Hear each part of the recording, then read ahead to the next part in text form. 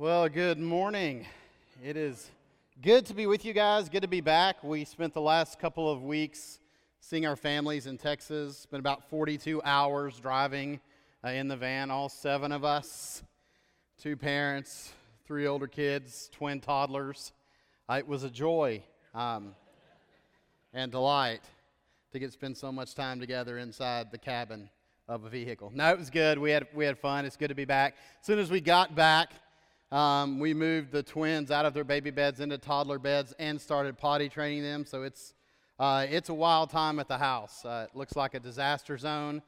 I know a couple of you brought us food. We were so grateful for that coming in after being gone, but horrified that you had to look at a house that looked like 2 frag grenades had been thrown into the first floor.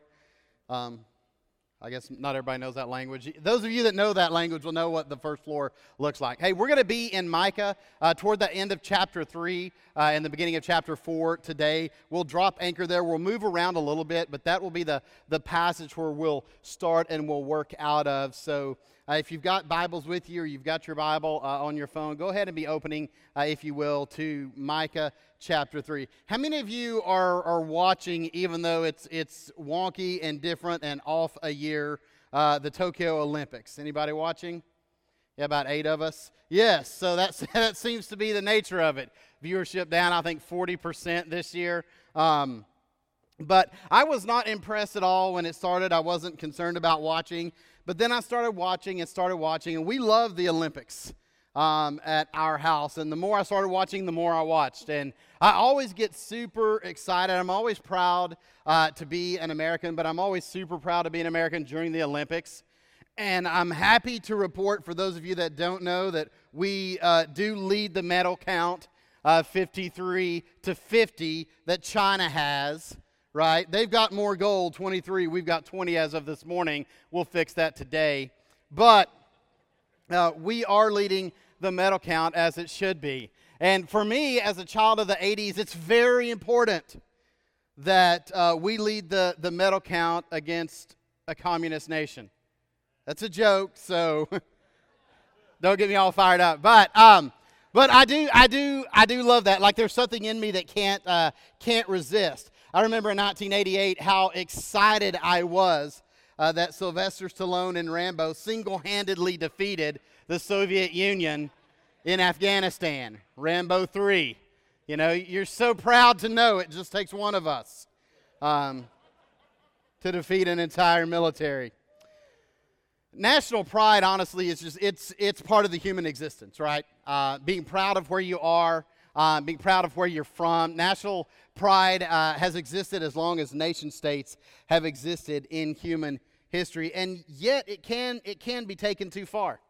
And that's what had happened in Micah's day. That was at the root of their sin and their primary sins of idolatry and injustice that Jake touched on last week, was this idea that because they were the people of God, because they were God's formed and created and chosen nation, that their actions were always justified and they would never suffer defeat or consequences for their collective sin. Yet they were wrong. They were very, very wrong. They had forgotten that they were God's nation so that they might be a light to all nations, so that other nations and people groups, other tribes and tongues might look in at the way they were living, the way that they were relating to one another under the headship of God, and marvel and learn what it really means to be truly human. They'd walked away from that. Jake mentioned last week that they were conquered by the Assyrians in 622. The northern kingdom of Israel was. The southern kingdom of Judah was conquered by Babylon in 598, 597. And what they realized was that this was the work of God, doing something that they could not have imagined. They could not have imagined them being defeated at the hands of pagan nations, much less that this was orchestrated by the hand of God. They just couldn't fathom that. The Persians conquer Babylon. in 539, and the next year, 538, Cyrus issues a decree and allows the Jewish exiles to begin returning home, to rebuild Jerusalem, to rebuild the temple, to rebuild their country, their city walls. And what we're going to see this morning eventually is that they return a very different people than they went into exile as. Let's look at Micah chapter 3. We'll pick up chapter 3 in verse 9, and I'll read straight through chapter 4, verse 7. What you're going to see before I jump right here into the text in 3:9 through 4:7 is sort of the death and the resurrection predicted by God through Micah of his people. Right? God wasn't walking away from them. But it was time. Sin always bears a consequence. And so God was going to move, in one sense, to wake his people up, to remind them who they are and to teach them more about what that means. You see this in this passage. Let's look and begin with chapter 3, verse 9.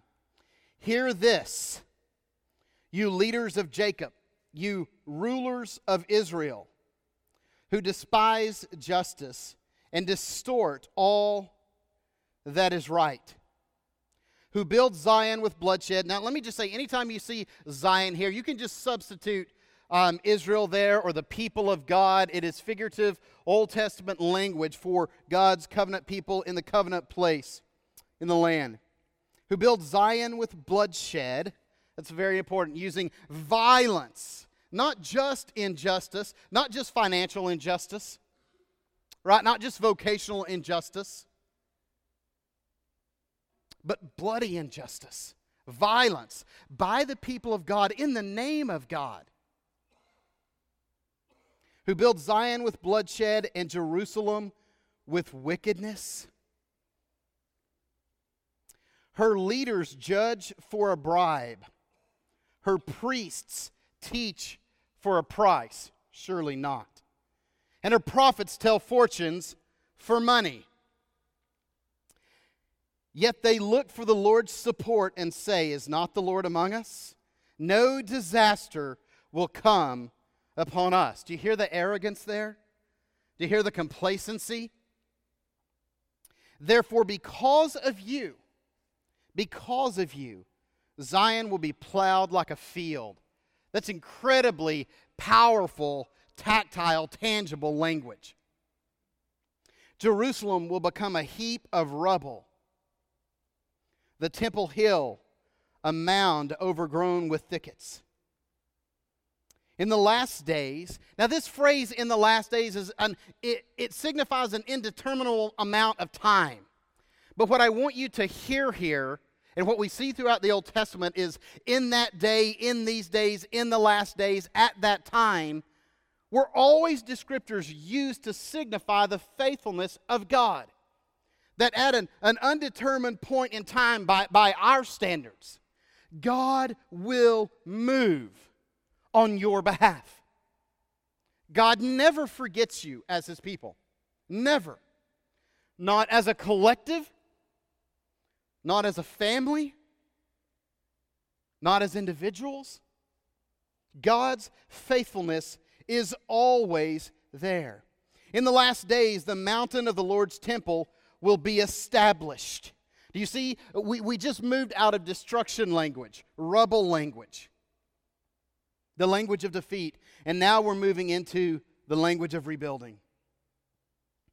The mountain of the Lord's temple will be established as the highest of the mountains. It will be exalted above the hills, and peoples will stream to it. People will flow to it. Many nations will come and say, come, let us go up to the mountain of the Lord, to the temple of the God of Jacob. He will teach us his ways, so that we may walk in his paths. That's always the point of biblical and theological teaching, that we may walk in the paths of God, that you and I might be transformed by the power of the Holy Spirit at work in our hearts and our minds, rewiring what sin has twisted, confused, and tangled. The law will go out from Zion, the word of the Lord from Jerusalem. He will judge between many peoples and will settle disputes for strong nations far and wide. They will beat their swords into plowshares and their spears into pruning hooks. Nation will not take up sword against nation, nor will they train for war anymore. Everyone will sit under their own vine and under their own fig tree, and no one will make them afraid, for the Lord Almighty has spoken. All the nations may walk in the name of their gods, little g, but we will walk in the name of the Lord our God, big G, forever and ever. In that day, declares the Lord, I will gather the lame, I will assemble the exiles. And those I have brought to grief, I will make the lame my remnant, those driven away a strong nation. The Lord will rule over them in Mount Zion from that day and forever. Do you hear the verbiage of death and resurrection here? Of judgment and restoration? Old Testament scholar Peter Craigie says of this particular portion of Micah, he said, one of the reasons for the beauty of this passage is that it is totally out of harmony with the reality of our world, this peace among nations and mankind, this provision where everyone has what they need and no one is trying to take from another. No one is going to war or training for war. Yet, although it's completely out of harmony with the reality of our world, yet fully in harmony with what we would like the world to be. Wouldn't all sane, stable people prefer peace? When you go home, let's test this on a micro level instead of a macro level. When you go home after church today, wouldn't you prefer peace in your house to conflict? Even on a Sunday, maybe? Maybe we can pull this off. Emotionally and mentally stable and sane people prefer peace. What we see glimmers of, and I will acknowledge it is just glimmers of all four of these in this passage, and we'll kind of pull some from some other parts of Micah, some from Isaiah here. But what we see glimmers of here are four realities that we see over and over throughout the Old Testament and even throughout church history in wide movements and even in the life of specific individual local churches, local church congregations. We see it over and over on a micro level. And in the person and work of Jesus Christ, we see it fully and finally at a macro level. We see that this is the direction of human history. And I want to run through these four briefly with you. The first is this. We see a remnant. We see a remnant here. And I want to talk about that. We actually saw that word in the passage, remnant. God says he'll make the lame a remnant of his. A remnant throughout the Old Testament is most often spoken of as a faithful percent, a faithful minority of a whole that God maintains. That God maintains that however much unfaithfulness there is, however much sin there is rampant in the life of the people of God, God will preserve a remnant of people for himself who are faithful and do not bow their knees or their heads to other gods. If you want to flip back to Micah chapter 2, or maybe your Bible's like mine, you can just look above chapter 3 there. Look at verses 12 and 13 of Micah 2. I will surely gather all of you, Jacob. He's talking about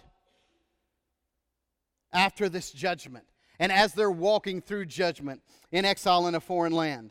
I will surely bring together the remnant of Israel. I will bring them together like sheep in a pen, like a flock in its pasture. The place will throng with people. The one who breaks open the way will go up before them. They will break through the gate and go out. Their king will pass through before them, the Lord at their head. This is a picture of the fact that as the people of God, our battle belongs to the Lord. As men and women of God, your personal battles belong to the Lord. And He will fight for you as His covenant people, redeemed by the blood of His own Son. God's saying, I will bring out of this destruction, defeat, and season of judgment a faithful remnant. Skip over a couple of chapters to chapter 5. Chapter 5, verse 7. The remnant of Jacob will be in the midst of many peoples, like dew from the Lord, like showers on the grass, which do not wait for any one or depend on man. This fully and finally realized through the coming of Jesus Christ, the gift of the Holy Spirit at Pentecost. Now the people of God are truly in the midst of many peoples all around the world.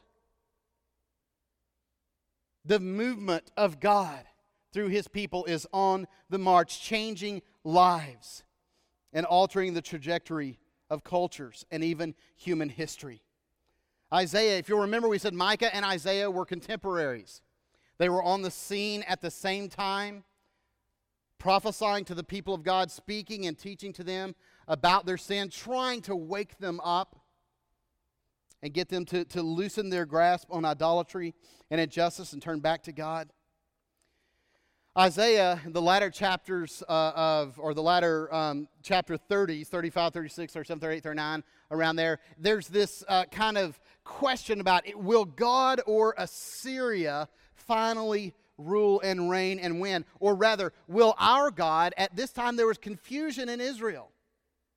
Is Yahweh the God, or is He really our God?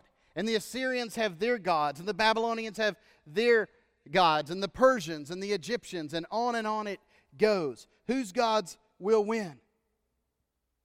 Verses 31 and 32 of chapter 37, Isaiah 37, verses 31 and 32, Isaiah says this, once more a remnant of the kingdom of Judah will take root below and bear fruit above. It's this picture of health from top to bottom, of fruitfulness from top to bottom, of the people of God being and doing what the people of God are supposed to be and do.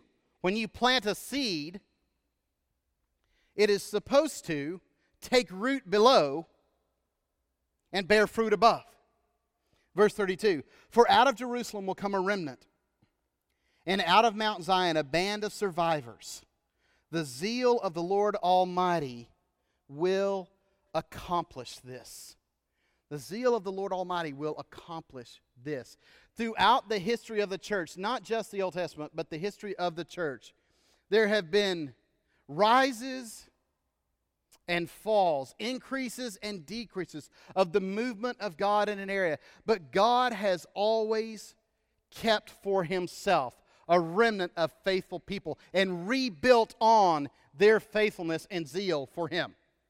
By His glory, for His glory, to the good of His people and our world. God is the faithful one.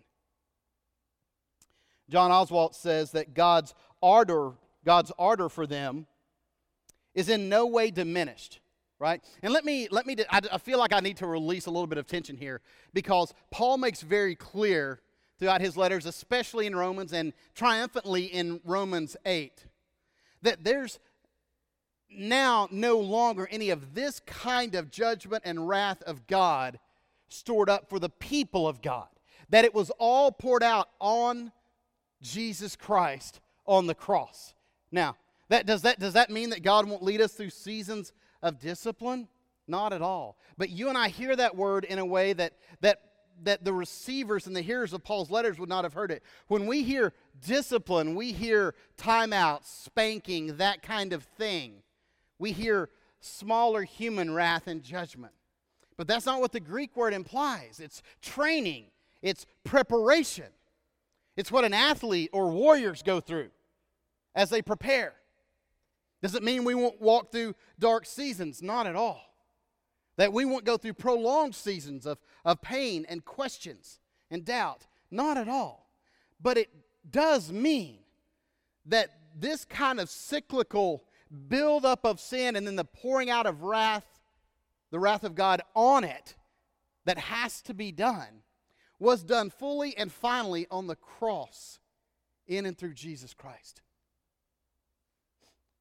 So I don't want you to see this part of this cycle just continuing at the level and the way in which we see it in the Old Testament, because it really can warp your view of God. And instead of seeing a gracious, merciful God that's trying to lead His people into the way of life, even being patient with generations of sin and complacency and obstinance, you kind of get a mean God, happy God view, an Old Testament God, a New Testament God, and that's not it at all. That's not it at all.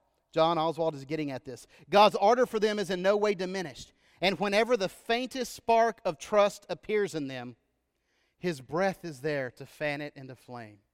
Isn't that a beautiful picture? Whenever the faintest spark of trust appears. Because if you follow Jesus very long, could you not say that there have been seasons where that's all you had was the faintest spark of trust in God? And yet it is true that His breath is there to fan that spark into a flame. God maintains for Himself a remnant, and He rebuilds on that remnant. We not only see a remnant, though, we see a redeemer throughout Micah. And if you know some of your Old Testament prophetic passages about the Messiah and the coming of the Messiah, you know that at least one of the major one exists in Micah. We won't cover it this morning, but we'll glance at it next week. But you've heard this language as we've been reading verses right now, if you've been paying attention, that God is the one going to do the deliverance for His people. But I want to read one verse from chapter 4, Micah chapter 4, for you. Micah 4:10. Micah 4:10. Think of the tiny shotgun. Micah 4:10. Writhe in agony, daughter Zion, like a woman in labor. For now you must leave the city to camp in the open fields. You will go to Babylon. There you will be rescued. There the Lord will redeem you out of the hands of your enemies. God doesn't just preserve for Himself a remnant. He sends and is Himself a redeemer.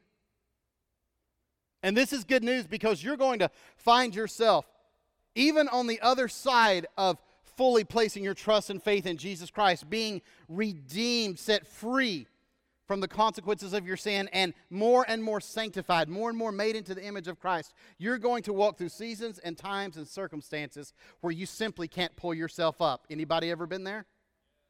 You had no hope in your human strength, your human intelligence, your human cleverness. All that was gone. What you needed was your Redeemer. You needed your Redeemer to come and to lift you up and to set your feet on solid ground.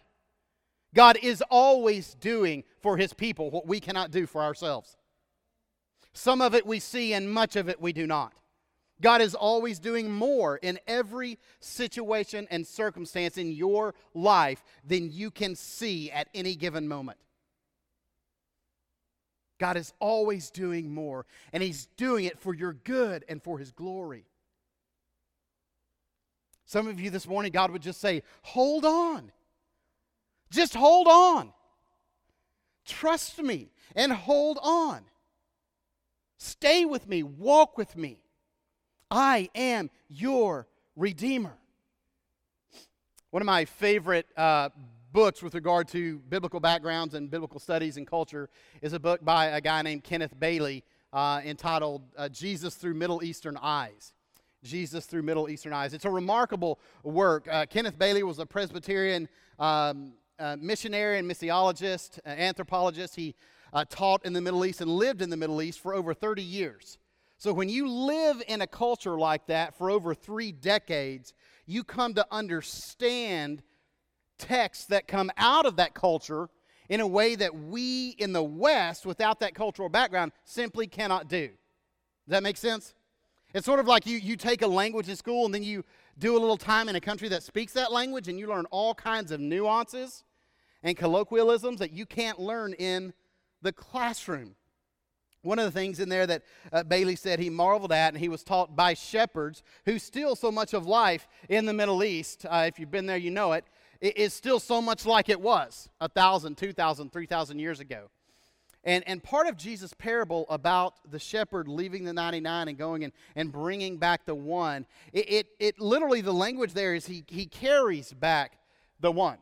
And part of what Bailey learned from Middle Eastern shepherds is that when sheep are singled out, when they're lost from the flock and they get confused, they simply lay down and they stay there until they die. There's a kind of paralyzation that happens to them. And shepherds will go and they will literally put them on their shoulders because the sheep are paralyzed. Fear has paralyzed them. And the shepherds will carry them back. And once they get back with the other sheep and they recognize the familiar sounds, familiar smells, familiar location, they can kind of shake it off and they're good to go again. This is the picture of redemption. You had nothing to do with yours. There's nothing you can do. Dead men and dead women have nothing to perform on their own behalf. I've shared with you before, I've done a lot of funerals and no one's ever popped up out of the casket and said, let's do lunch. All right? We see a remnant. We see a redeemer.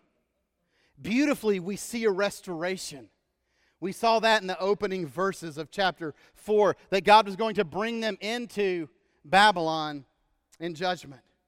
But He was also going to bring them out and bring them back. Micah chapter 7, verses 18 through 20 give us a beautiful picture of this. Micah chapter 7, starting in verse 18. Who is a God like you, who pardons sin and forgives the transgression of the remnant of His inheritance? Here's what's amazing. God doesn't just preserve a remnant and send a redeemer. He's also having to forgive the transgressions and pardon the sins even of His remnant. You do not stay angry forever, but delight to show mercy. Don't miss that. It's not an accident that Micah chooses this wording, that God is willing. In fact, He has to. You can't love anything without anger being the other side of that coin. If you love someone, I remember I don't have a lot of temper. My brother's got all of that. There's enough to go around in my family. But for whatever reason, largely the temper thing passed over me, and things are usually just funny to me, much to the detriment of my wife. And aggravation sometimes. Men, have you ever been there where you're locked in it and it's not going well in a discussion with your wife, and for some reason it's all you can do not to laugh? You don't know why you feel that way. Maybe that's just me.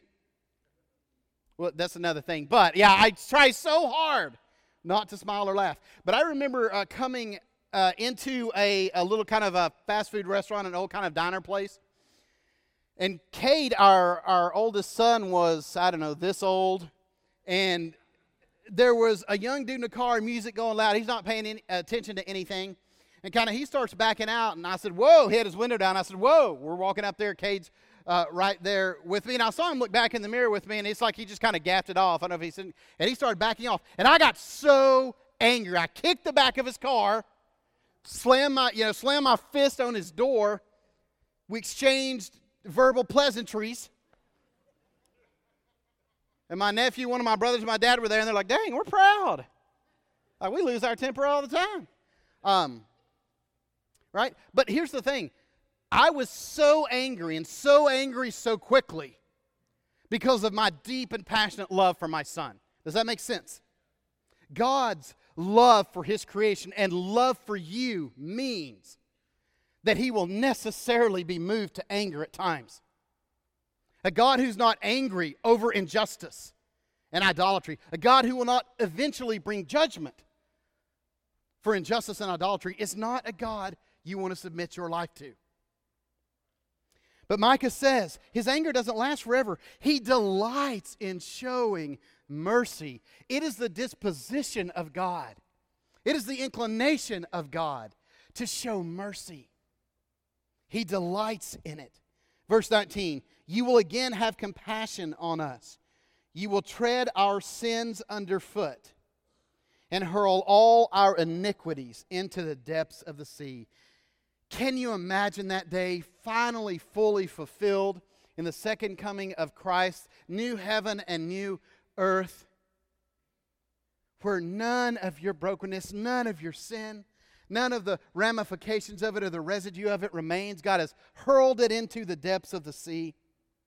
Verse 20, you will be faithful to Jacob and show love to Abraham. Let me tweak this a little bit in a way that is absolutely in keeping with the totality of Scripture. You will be faithful to your church, and you will show love to those who are yours, as you pledged on oath to our ancestors in days long ago. There's a restoration. God protects a remnant. He always provides a redeemer. And He gives restoration.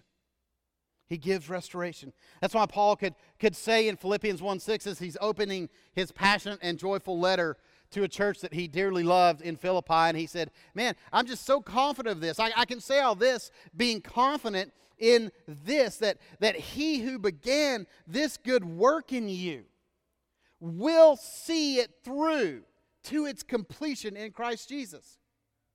God doesn't start work He doesn't finish. God doesn't start work He doesn't finish. He's not a teenager. That's mean. We all know we start work we don't finish.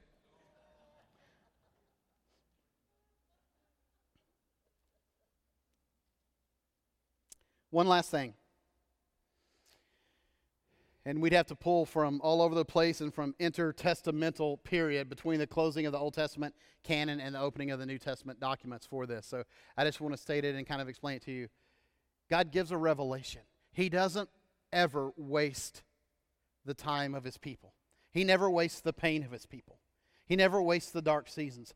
While the people of God are in Babylon, in exile, not where they want to be, confused, in pain, shocked and stunned in the beginning, God sends a revelation, and they realize over their time in this foreign land that God is the God of the entire world. There is only one God, and it is Yahweh. It is their God. He is the God of all peoples and all places at all times. And it took them being removed from the land that they thought God was attached to, the temple being destroyed where they thought God dwelled and dwelled alone, for them to realize God is with them anywhere. Friends, God is with you everywhere. He is as much with you on the side of the road, or when you're cooking in your kitchen, when you're in a meeting that's not going well at work, as He is with you this morning.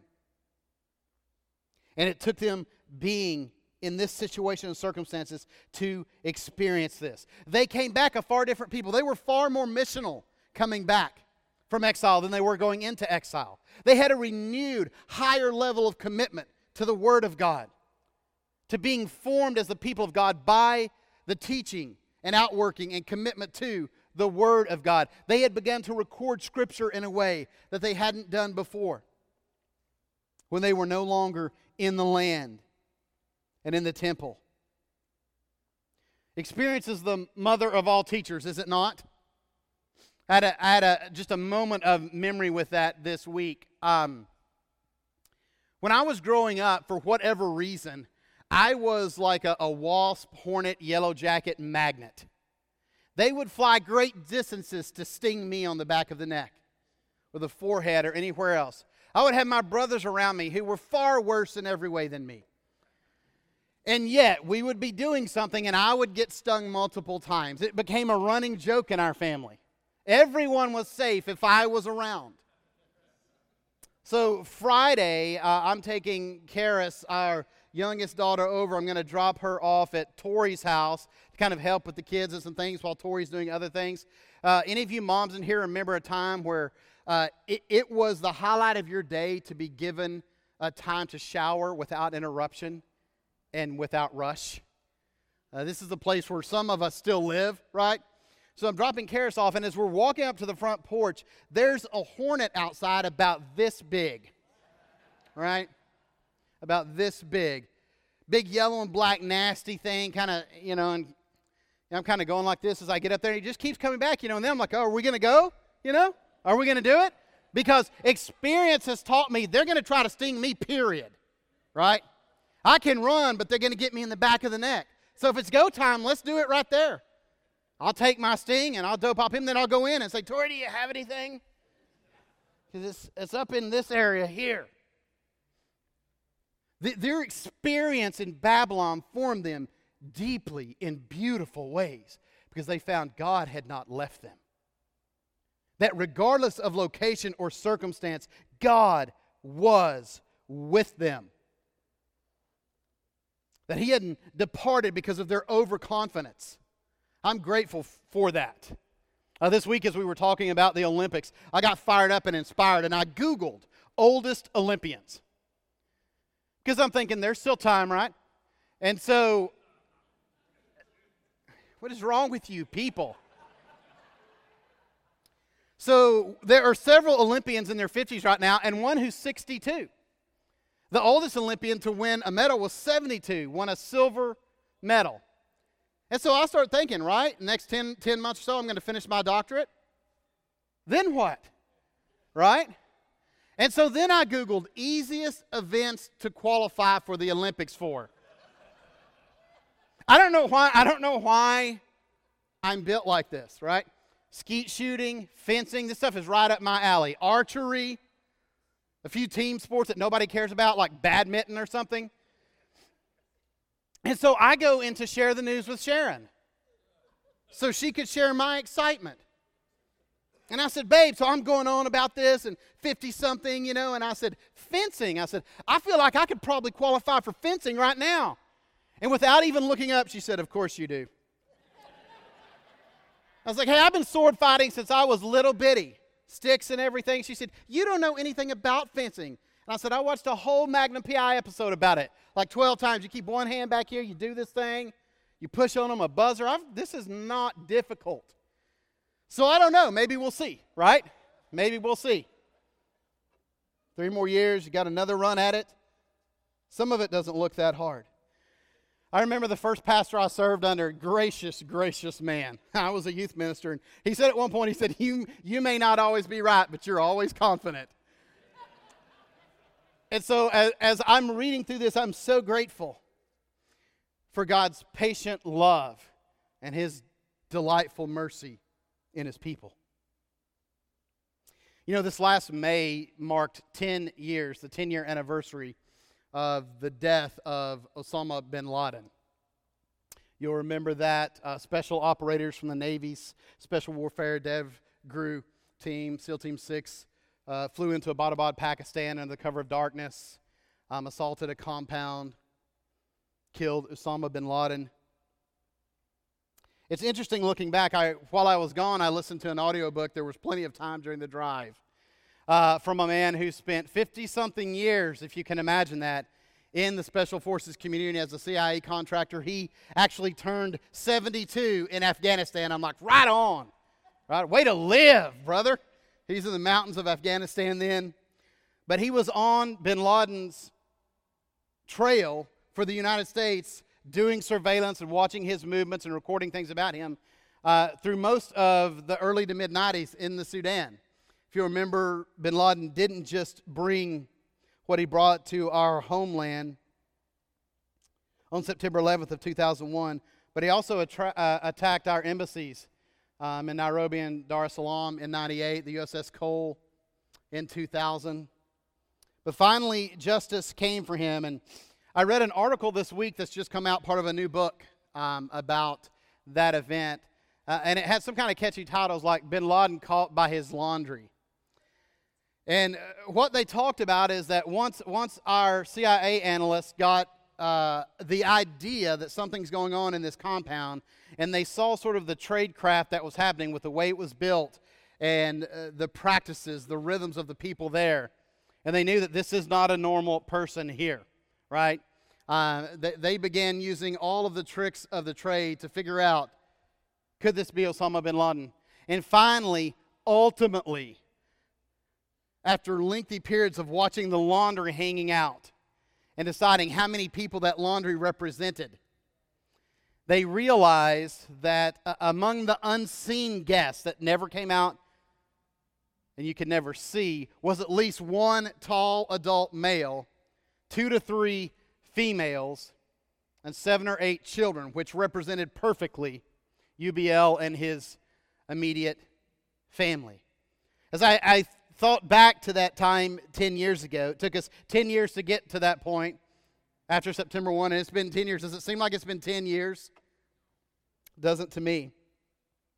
I thought, and one writer I read commented on this, that UBL was eventually undone by his own arrogance and complacency. He believed that the compound that he designed and the security measures he put in place would allow him to avoid justice for as long as he desired. And I thought about that. That came to mind several times this week as I was thinking about Israel. And they really believed in their arrogance and in their complacency that their status as the people of God allowed them to behave however they wanted, to engage in injustice, not just injustice, but violent injustice, as we saw in the text originally. And that they could avoid any semblance of justice or reckoning. But that was not true. The difference is that the faithfulness of God among his people means that when he historically has had to deal with his people, that is never the last word. Death doesn't get the last word. In Jesus Christ, resurrection, new life, restoration has the last word.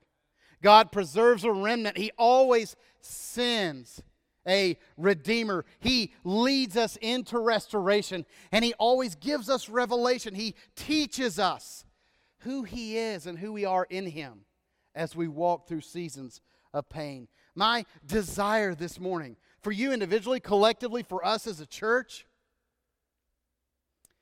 is that we understand and trust in the beauty and the faithfulness of God.